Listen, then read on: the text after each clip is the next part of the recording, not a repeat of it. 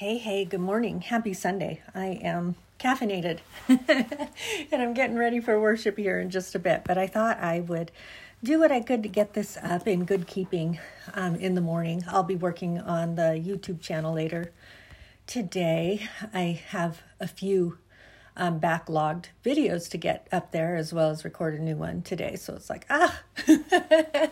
this is a little commitment, you guys. I'm Andrea and welcome to day 23 of Don't Forget Your Worth with the matching YouTube channel titled the same.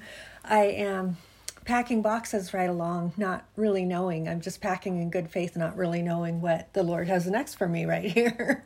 So it's wildly exciting and can be, super intimidating at the same time, just praying it out. And, I'm even just so excited to get to worship and hear that message so that, the Lord has such an opportunity to speak through people to my heart on this today. And I'm just expecting it. I'm anticipating it and I'm expecting it. So, just packing in good faith, but taking a break right here, on the steps in the stairwell, you guys, this morning. I found a neat piece that I think is going to speak to my situation right now. I'm not sure. I sure hope that it speaks to yours, that there's a little nugget of wisdom or truth in here that helps us know our worth and that we are just ridiculously loved. It's titled Nest Wherever He Has You, and so it begins. My friend's golden retriever, Charlie, jumped out of her yellow Volkswagen Beetle and plowed through the freshly fallen snow. "Come on, let's go walk around a bit," she said with her great real estate smile. It was gray. In a town that is known for 325 days of sunshine a year, not this day, not today. It was so foggy, you could lose sight of Charlie Dog just standing on this tiny, available west side lot. I walked with her in the wind and blowing snow dust to see if we were standing on soil or bedrock. I looked at the homes right around it, comparing them to my home that was on the market one state away.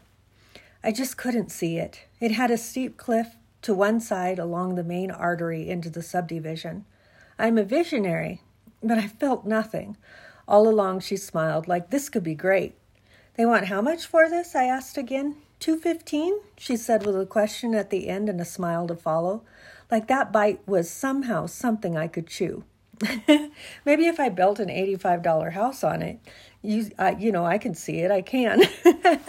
That's my personal favorite real estate term. Anything else we should see? I love to nest. I mean, be kind. It's not like borderline idolatry or anything, but it comes really, really close. I love it. I love creating a safe haven with all of my favorite people and all of my favorite things, and then sitting back and going, wait, I could move that just a stitch. That would look fabulous painted this great color. Right? Flea market after flea market of, I love it, but I think I could make that myself. So I knew that the first thing that I was going to want to do once our family home sold and me and my 3 children moved one state to be closer to family was to rebuild a nest to put all of our sweet memories, holidays, and favorite things into. Long story short, found over at a previous post called 7. I'll find 7 for you guys. That's cool. We moved, but our home sale fell through. And so our first rental was just a very petite version of the house we had moved from. Rustic and cute in every way. It was darling. It was, quote, ours. It was safe. "Mama, you won't believe what I'm looking at right now," I said into the phone while having virtual coffee with my mom on the front porch of our 3rd rental since moving. "What's that? Tell me," she said, while I took a quick sip of coffee. I am looking straight across the street at a contractor digging with his backhoe for a foundation, and I just pieced together that it is the very lot I stood on 4 years ago with Suzanne, before we ever even moved here.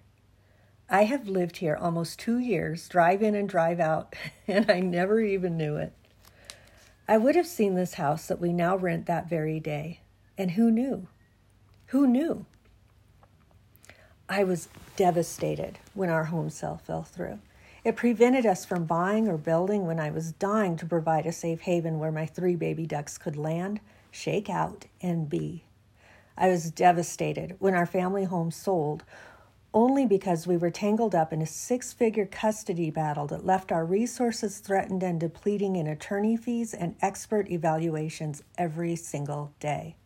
I couldn't understand what was happening for anything. I couldn't trust God with my everything. I couldn't see an end. Little did I know God was protecting us in every great way. Boom. The market crashed hard. Boom. Families were dropping like flies and moving away with their pride between their legs. Boom. We heard of suicide after suicide. Boom. Every other prayer request at the Bible study I led was for a wife in real estate or a husband in construction or foreclosures or jobs or bankruptcy. You guys remember it. This was 2008. It's crazy. I still have those prayer journals, and they are jarring and disturbing to thumb through. We too would have lost everything if we wouldn't have been, quote, forced to rent. His protection was better than every one of my failed plans, you guys. If you are in a season right now, and who isn't, I am living proof to tell you this. Trust him. When it doesn't look good or it doesn't add up on paper, he still provides. If doors of opportunity are slamming or fists are flying, he has a different plan in mind. Follow it. Even when it isn't comfortable or even when you can't understand all of it for anything, pray through it and listen real close. He will direct your steps. So trust him and take the steps. Take the steps and do the work. His yoke is easy and his burden is light. Trust. I love you. I'm trying to get into my phone. Like, okay, there I am. So I wasn't even sure if it was recording. The screen had hatched off. Okay, so you guys, this piece, yes, boom, timely. I'm like, so you guys, listen up. I started this little podcast just on the 31st of July.